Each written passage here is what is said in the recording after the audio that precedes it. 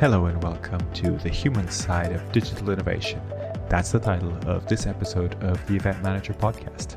My name is Miguel Neves and I'm the editor-in-chief of Event NB, and I get to speak on this episode with Ade Allenby, the global head of digital and data innovation at Reed Exhibitions. We talk about a wide variety of topics, including how there is a big people component to leveraging new technologies, why speed is so crucial to innovation, why we need to understand attendee needs at different key points of the attendee journey, why only some events may be suitable to become year-long communities, and also why in-person event attendees should recognize and appreciate the advantages of getting away from day-to-day work when they do attend in-person events. I hope you enjoy this episode of the podcast, and if you do, then please subscribe to the podcast and also leave a review or rate the podcast wherever you get your podcasts.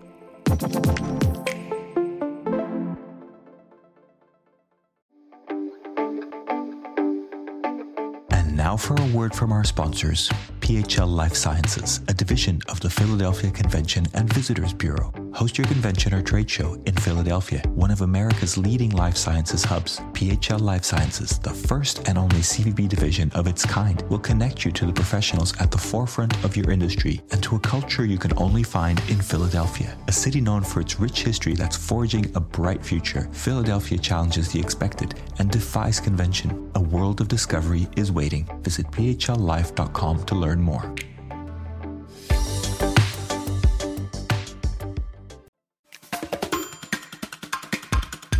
Hello, everyone. Welcome to the Event Manager podcast. I am joined today by Ade Allenby, the global head of digital and data innovation at Reed Exhibitions. Ade, thank you so much for joining us today. Welcome. Welcome. Thank you. So we've only just met recently, and I think it's been really interesting to understand what you do and who you are. But for people that don't know you, could you just explain to us a little bit who is Ade Allenby and what do you do? Well, I feel like I'm a pretty normal guy. I live in a semi in West London. I've got a lovely girlfriend and a little rascal of a daughter who's nearly 2, and you could definitely tell she's really getting full of herself. I'm not really into mainstream sports. I like things a little bit out of the ordinary, like snowboarding, windsurfing, diving. So over the last year, I've had to make do with rowing my inflatable kayak up and down the Thames. In terms of my career's has been about driving change and implementing things that businesses have never done before, usually digitally. Been involved in change and project management. My real aim is to kind of harness the teams and the technologies, and that's kind of internal and external, and bring in something that's new to businesses or industries and trying to make it work and move the dials for the customer and the business. So I would say that I'm into technology, but I'm not a techie. I'm not a developer. So I'm interested in what makes people tick. I think I'm quite an intuitive person. Everyone likes to be data-driven because that's when you know that you're right. But I think I get a gut feeling about things and what tends to work, what I feel works, and over time those things have tended to get validated and proven out. So I think I've got a balanced approach. That's and how did you get into that? I mean, I don't know what you studied or how you kind of approached your career, but is this something that you've always wanted to do? Because it feels like quite an interesting kind of angle and quite an interesting approach, but it also feels like something that I don't know how many studies there are for this. I mean, how did you end up here?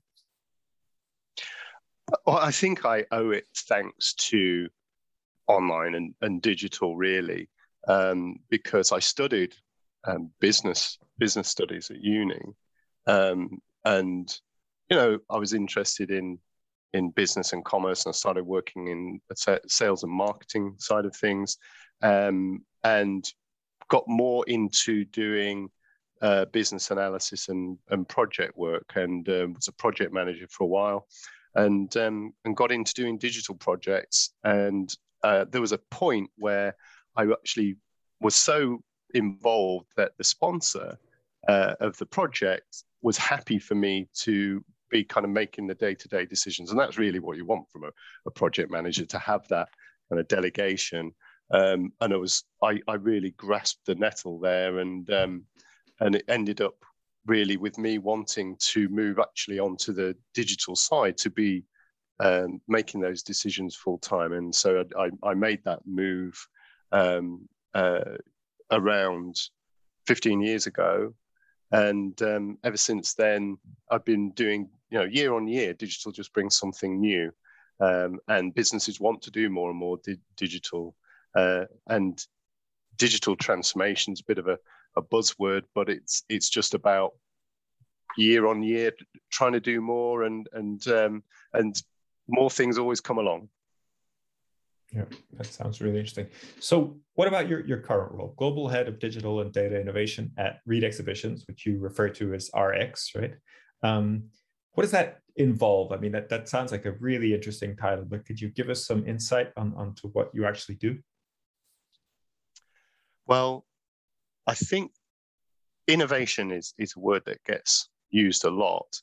And the way that I've tried to explain it to people internally is, of course, you need to be thinking about a problem or opportunity, and what's going to solve that problem, and so to come with an idea of really what are you trying to do, what problem are you solving, and why is this solution, do you think it's going to work? But at the same time, you need the support from the teams. You need, it's in the event space, you need the backing of the event team, the event leaders, and you need the budget, and you need somebody willing to provide a budget that may be for something that hasn't been proven before. And for all those things to come together, there's a lot of stakeholder management, and a lot of trying to engage with the different stakeholders around their interests, and that's about making things work for the shows and making things work for the customers. So I think it'll be a consolation for everyone to hear that it's as difficult in a big organizer as it is anywhere to make new teams, new technologies or new ideas work. The teams are focused on delivering their event, making their exhibitors happy, and nobody likes extra work. So the trick is to make it feel like it's not extra work when goals are aligned, and people buy into what you're trying to do. Then that's when you succeed. So a big part of my role is about trying to find those leaders who are interested in trying something new. Maybe they're bringing something to the table themselves, and you can help them to make that happen. And for a big company, of course, we've got a lot of stakeholders, so that can be quite challenging. But we've also got some real assets that other organizations maybe don't have. We've got lots of enthusiastic digital and product people around the business. We've got a lot of event directors and marketing leads who are really keen to do new things, and they're the gold dust. They're the people that really help make stuff happen. We've also got a really amazing insights team who are able to build customer insight around the different types of projects that I do, whether that's an on-site delivery, a digital product, or something that's sort of ongoing over time from show to show. We have a customer panel. We have tools to help gather insights quickly, but also do all kinds of surveys to really understand the customers. So all in all, it's about coordinating all of that. just to come up with the idea is only the first step, or just, you know, to see an opportunity. There's then a whole challenge of making things work. And I know you mentioned that it would be remiss of me if I didn't mention Abby Cannons, who's in my team, and she came up with the idea of Innovation Quest, like an 80s platform computer game. You know, you've got to take the purple diamond to the wizard here, and we kind of, you know, we make light of it, because you do, whenever anyone is trying to implement something new or you know, outside of what people are used to, they're going to be bumps in the road, but you've just got to keep at it. So resilience is key, I think, and you know, sticking to your guns. I think resilience is a topic we definitely want to explore more. Now, it was interesting to hear you describe that, because you didn't use a lot of technical or technology words. It felt like a lot of your role is really a people role. It's really an understanding the needs and finding the right way to deliver things and to present things to those people for different shows. And I know you work at a global level, so you have lots of different shows kind of that you kind of connect with. Is that accurate? Is it more of like a people role than a technology role in many ways? So most of the work that I've been doing has been with third-party vendors, and so they're often bringing the technology and very often a lot of the know-how of how to make things work. So I'm then that interface to challenge them to deliver well, to make sure we're super focused on what information and data and feedback that we're gathering to prove whether something works. But then to smooth their way into the teams and help them engage with the right people in the teams and make sure that they get the right level of traction.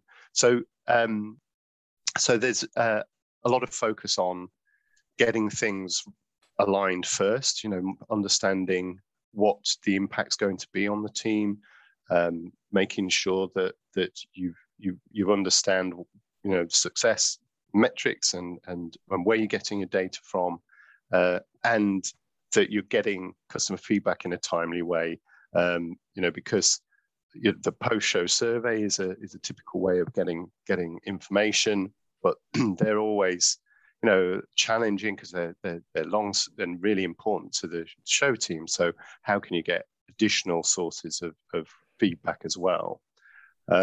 So yeah, I think it's right. There's I'm obviously really keen that you know, we leverage the new technologies that are available, and that, you know, through COVID, people have become more and more used to and aware of. But there's a big people element to it, and you know, ultimately we're about people convening in a place and a time, and it's got to work then. Interesting. So, I mean, what I'd love to understand how it works. Do you go out and find tools? I mean, do you have a sort of business need that gets fed to you, and then you go out and find a tool or a process even that would help to kind of match that or help that along? Or is it more that you're kind of pitched different tools and you decide which ones might be useful to some of the shows? How does that work from a sort of where the problem comes from, and then how do you go and find the solutions? So it can come in a number of different ways. So the purest way that it comes about is from show strategies. And so a few years ago, a show came to me because they really felt they had a problem with navigation at the show. And I think they felt like there might be a kind of super tool out there that was going to instantly kind of solve the problem. And they didn't have a great deal of budget.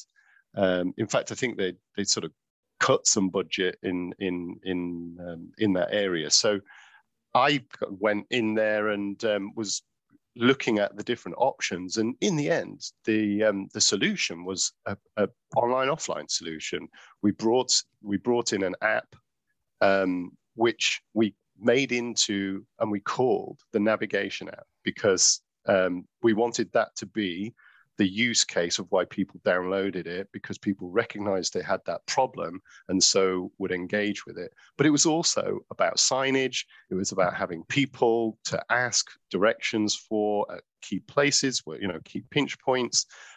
So through that, we recognized that there were technology options, but actually, when you look at the customer journey, there were different challenges at different points, which maybe help offline, maybe help online.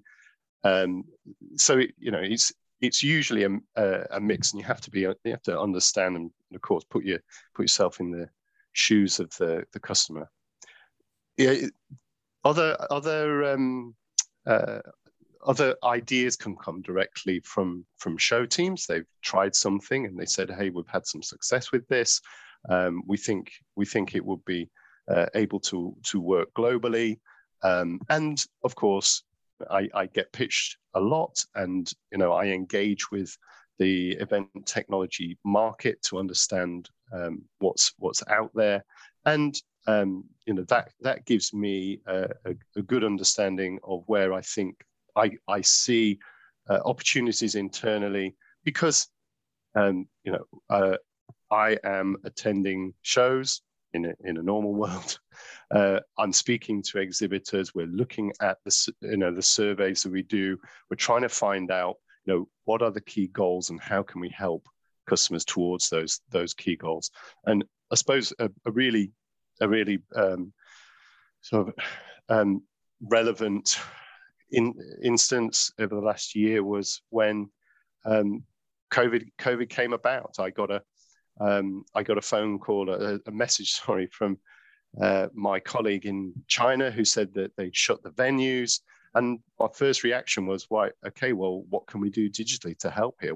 How are we going to engage those audiences?" And so that came out of a conversation and a recognition of an immediate need. And so I worked with colleagues internally in the global team to spin up the ability to assess what tools we had, what tools we needed, and to share best practice. And that was a big part of how I've contributed to that over the last year, from in 2020 and into this year. Interesting. So tell me a little bit more about that. I mean, in many parts of the world, shows haven't been happening for a year and a half or however long it's been now. And have you been kind of working on innovation for when they can happen, or when they are able to happen, or have you been working on innovation virtual side? It sounds like you've been doing a bit of both, but is it sort of an even split? How does that really break down? Yes. So when the venues started to shut down globally, that obviously closed off some avenues of products that we were in the midst of testing and planning to test, and so a number of things got cancelled. But then we pivoted to looking at what was going to offer more value digitally. So there were things that we had in the pipeline that we'd already been testing that we thought would be could adapt well to digital. Also, we saw what a lot of the digital meetings platforms did to kind of rise to the occasion and start to be able to deliver online conferences, online meetings, as they built out their platforms, and to kind of understand what they could offer and how we should use those, how we should use webinars and online events to reach those audiences. Interesting.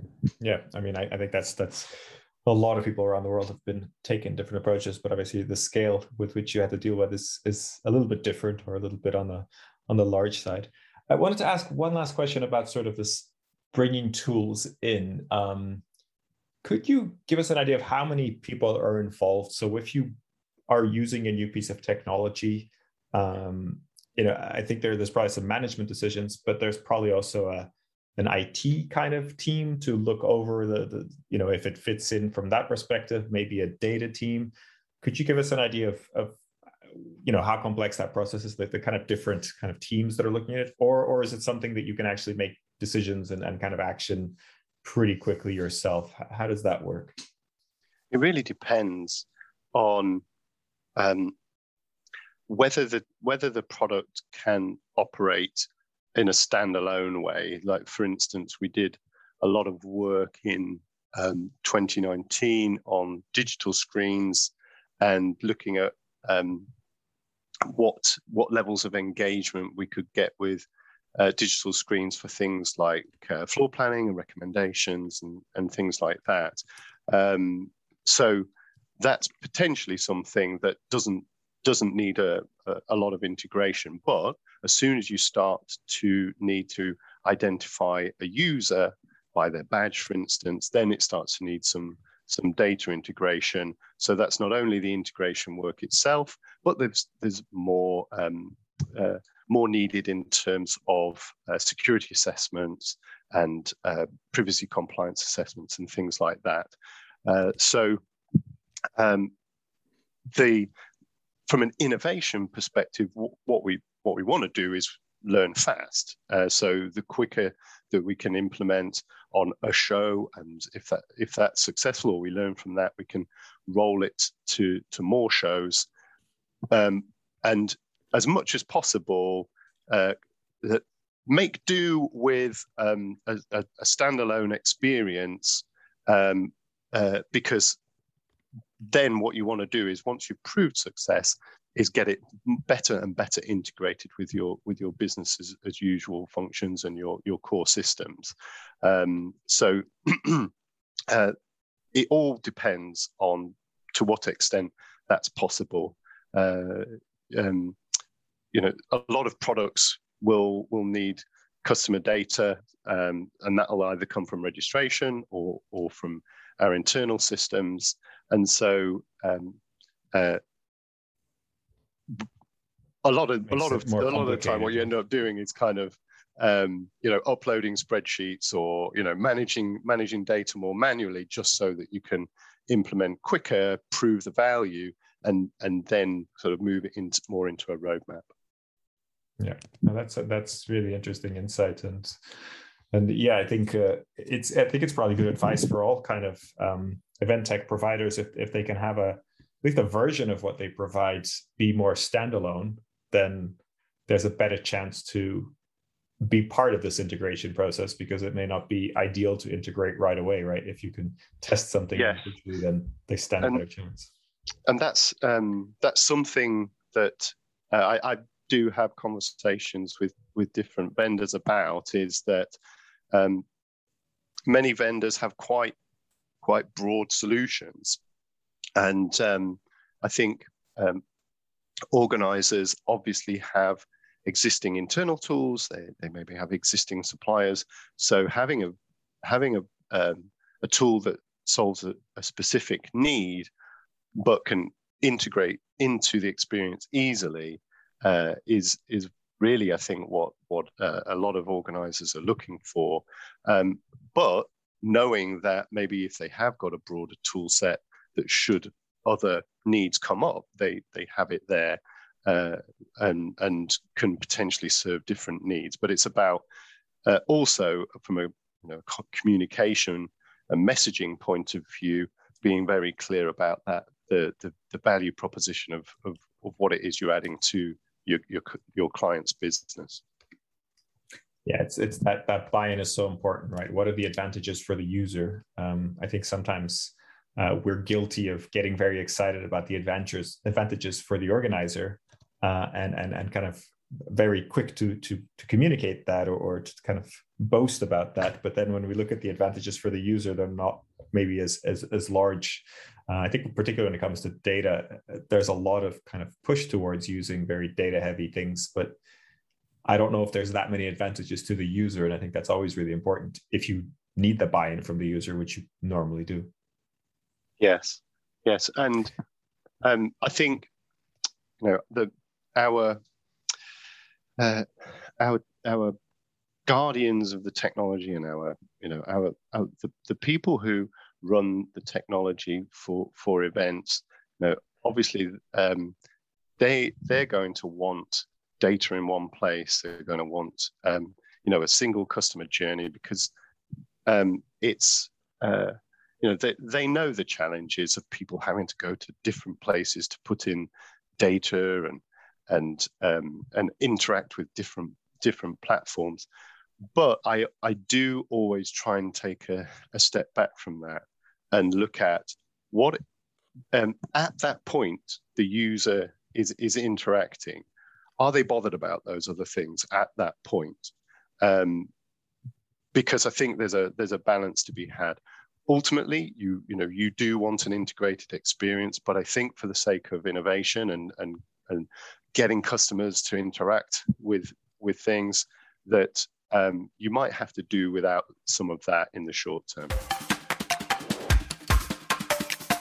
Are you ready to celebrate your successes in the world of meetings and events? The Skift Meetings Awards are back for 2024, recognizing the most innovative business events companies across 15 categories, and we want you to be a part of it. Winners will feature on Skift Meetings, sending a clear signal to events professionals around the world that these are partners they can rely on. The final deadline for submissions is June 11th. We encourage you to start your submission today to secure the best entry rates. For more information and to start your submission, head to live.skift.com. So, Ade, I know that hybrid events, something that we've talked about a little bit. I'd love to get your view on them. Is hybrid just a buzzword? Are they really the future, or are they just going to go away very quickly? I mean, from where you're standing right now, how do you see hybrid events? Well, my challenge is that hybrid doesn't speak of value. And we're in danger of going down the same rabbit hole with hybrid as we have with mobile apps, because a mobile app can be enormously useful, but just saying you've got an app isn't good enough. Just saying you've got a hybrid show isn't good enough. What are you offering? So I would like to change the conversation to be about what has the new normal, or the new expectations of digital. What do they offer events? What are customers' new expectations in terms of digital, and how can that enable events? Yeah, that's a really interesting. And what would be the kind of, how do you see that changing things? What would be the advantage of looking at it in that way? How do you think that would change? Well, clearly people have become more used to operating remotely, and from all walks of life and all age groups, people are much more familiar with that technology, and it's almost expected. So there's a bigger opportunity in terms of reach, but what question are we answering? Are we just helping people engage who aren't able to make it because of the pandemic, or are we actually moving to a state where we're trying to help people engage who want to engage with the content, with the show, with the audience, but can't for whatever reason? Everybody's had situations where they wanted to go to an event, but work or life happens and you can't make it. Is that person going to get the kind of value that they want? Are the goals aligned between what we were trying to do for visitors and buyers versus exhibitors? Yeah. So my interpretation of that is somewhere along the lines of, when we're putting on an event that has that is hybrid, but then you can participate virtually or in person, we're asking for people's attention for a period of time, and I think what you're saying is, if we're just trying to offer some sort of replacement during the pandemic, we may be asking the wrong question. What we should be saying is, we want your attention for this period of time because we think we'll find this interesting. And here are different ways for you to interact with what we can offer, or to kind of connect with everybody else who's sharing in this experience. And I think that's probably a slightly different proposal and a slightly different outlook onto how to create these kind of gatherings, whatever they look like. Do you agree with that? Yes, for sure. I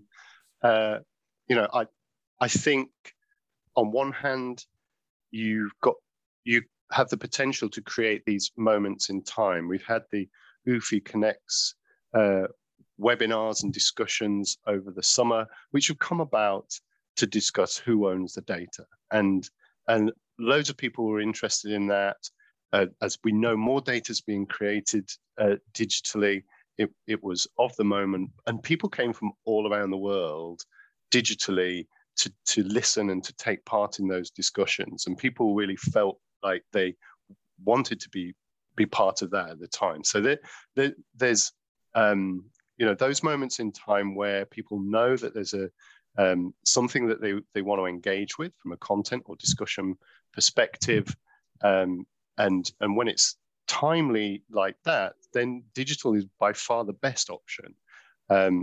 But then that UFI group, is coming together in Rotterdam next month, and in November, and that group enjoys interacting with each other, and they're looking forward to getting back to that.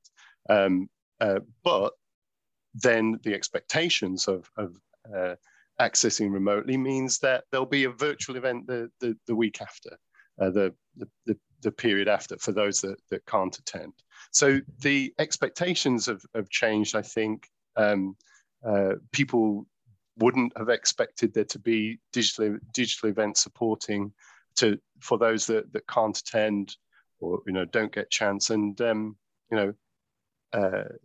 that's it's the need that we've got to figure out. Yeah, I think that's a really, really good point. Just, from your own experience, have you participated in any hybrid events that stand out, or have you, what have you seen in terms of hybrid that has been done well as far as you can tell? I've got to be honest that I think the reason I find it's so important that we align needs is because I'm one of those people that find it so easy to zone out during webinars and content. So for me, those webinars and the events where you're participating in something, we had a really great event internally about inclusion, and to have a really great speaker talking about something that was really mattered at the time, and as important to you personally and to the business, that you're really engaged with those kind of events.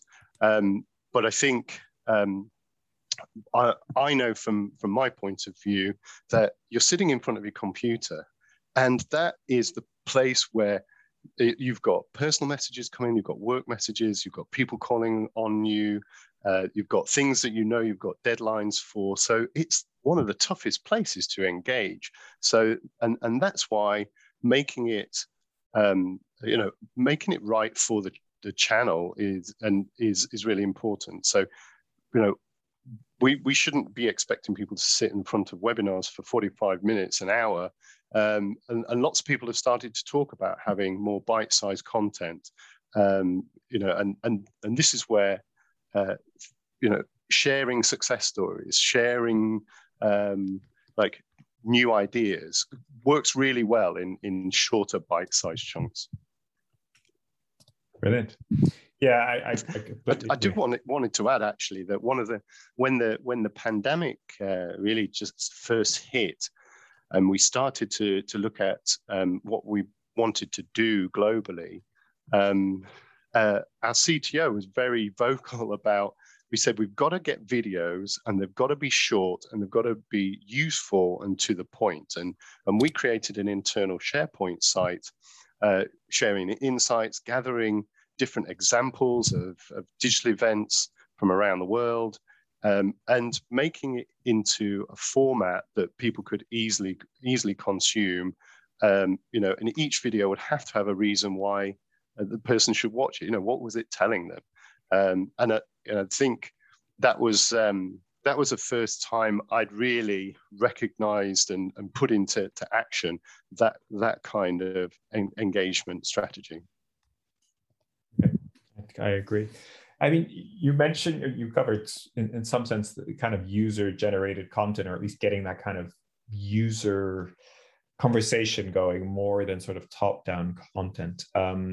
Is that something that you've explored and that you think needs more attention? We've heard a lot of talk in the industry of user-generated content and also sort of self-organizing communities. Where do you stand on that? I mean, this goes back to my days working in B2B marketing, digital marketing in telecoms, which was over 6 years ago now. And one of the things that we recognized was to present your solution, you also need the stories that your customers are telling, and to reference your customers and how they have driven success with your product. So, and I believe this is a really untapped area that we should look into more about. Not just hearing from product experts, but to hear from the people that they've helped and have benefited from the solutions that they've offered. Because that's, I think, why a lot of people engage with content. It's to hear from people like them. Yeah, that learning from peers is very important, and probably underexploited in terms of marketing. I have this theory that one of the reasons events and shows don't sell as much of that, or don't sort of promote that angle as much, is that it's a bit scary. It's a bit of a, it's a step in the dark, but also that keynotes are, it's easier to just sit and listen to a keynote. If you have to talk to people, if you have to engage, if you have to sort of ask questions yourself, then it's harder work. It's more work for you. Do you think that's why we don't see as much of this? Yeah, I think it is obviously more difficult to make that happen, because if I think of as a user of technology products, if I could have a product expert and a user to talk to, and so I can ask any questions I have about the product, but then ask, align to some of the same challenges I might be having about making things work, about getting buy-in internally and all of those kind of things. So I think the more that we can bring that element into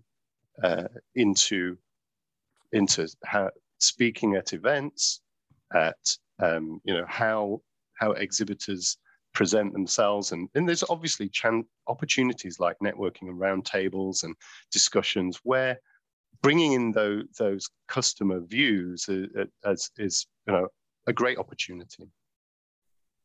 Yeah, I think that on the online side of things, there's a sort of ask me anything type of sessions where there's more of an open-ended conversation. I think those are becoming popular, but not all events are kind of ready for that or tend to promote those things.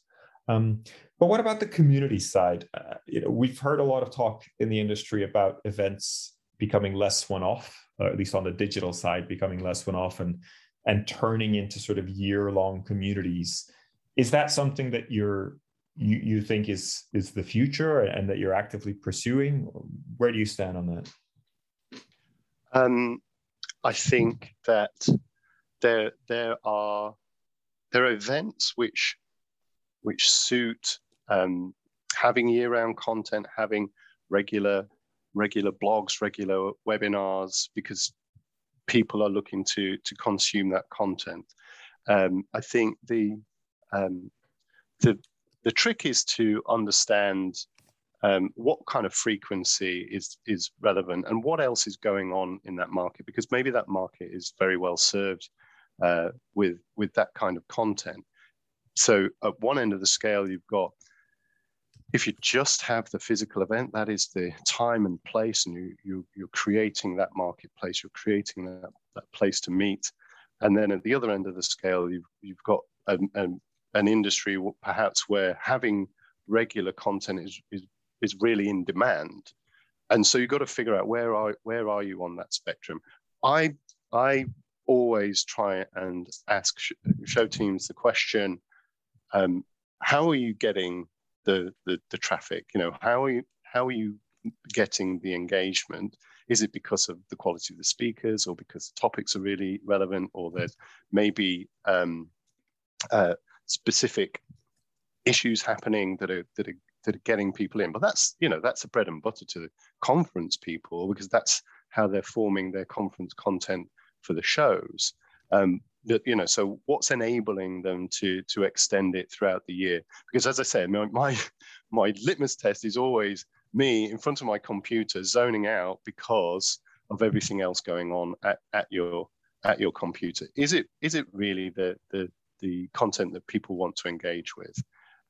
So we've got to really make sure that we get the understanding of what the customers and the audience wants, and how frequent that's going to be relevant to them. I think that's a really thoughtful and balanced approach, and I think it's probably a mistake to think that every event has a community around it that's sort of exclusive for it. And I think many events are part of many communities, but the event will be a sort of one happening for that community in the year. So maybe that community doesn't want to join something online year long if it's then involved with a number of other events. So it does feel like a kind of healthy approach to look at that and analyze that before making those sort of investments. Yeah. And I think we shouldn't underestimate how valuable it is for people to take themselves out of their day-to-day and to go to a place where they feel like an industry professional. They feel like part of an industry, and therefore they're more engaged and they're more focused. Yeah, at home, doing everything from home, from the same system, the same place, doesn't necessarily engage, right? You feel a kind of pressure to. The opportunity is to spin something up quickly, or to gather people, from all corners of the world, when that's the thing that makes it valuable. And to balance that against what's it going to take to get everybody to the same place. Absolutely.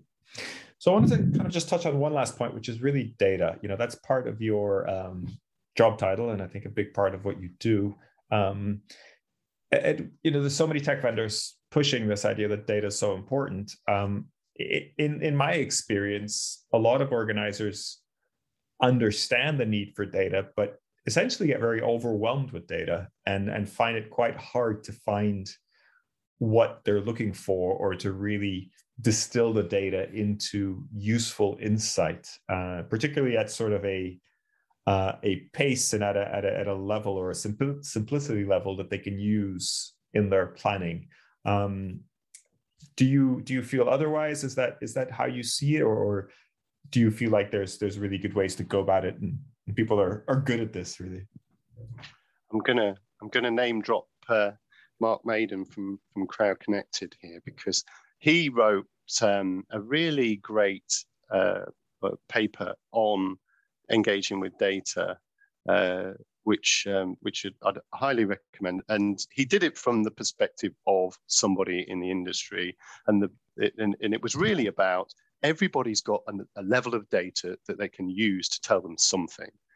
And you're going, whether it's registration data, whether it's entry data, scanning data, engagement data from your platforms, and the trick is not to get overwhelmed by taking what's achievable for you, what's most accessible for you, and what's actually going to help you understand the value you're delivering, or what the customer's engaging with. And so there's more and more data signals and data touch points that we can set up in events, and that's great. And I'm really into all of that stuff. But it's about peeling the onion. We're looking at different levels of detail of our understanding of customers. So the opportunity is to build that out over time. But I don't think anyone's cracked the code yet. Everybody's working towards that goal. So wherever you're starting, start where you are, and move to the next level for yourself. I think that's great advice. Is there any kind of new pieces of data that you're particularly interested in sort of harnessing for the shows that you're overseeing or that you work with? Well, I've always thought that the event is a sort of focus point. The physical event is a focus point, and now the digital event has offered that opportunity as well. So, as if you're in a market where you're trying to engage buyers and sellers, well, those buyers are going to make signals because they may interact with some content, or they may download a white paper, or they may submit an inquiry form. And those are quite disparate signals that may happen over time.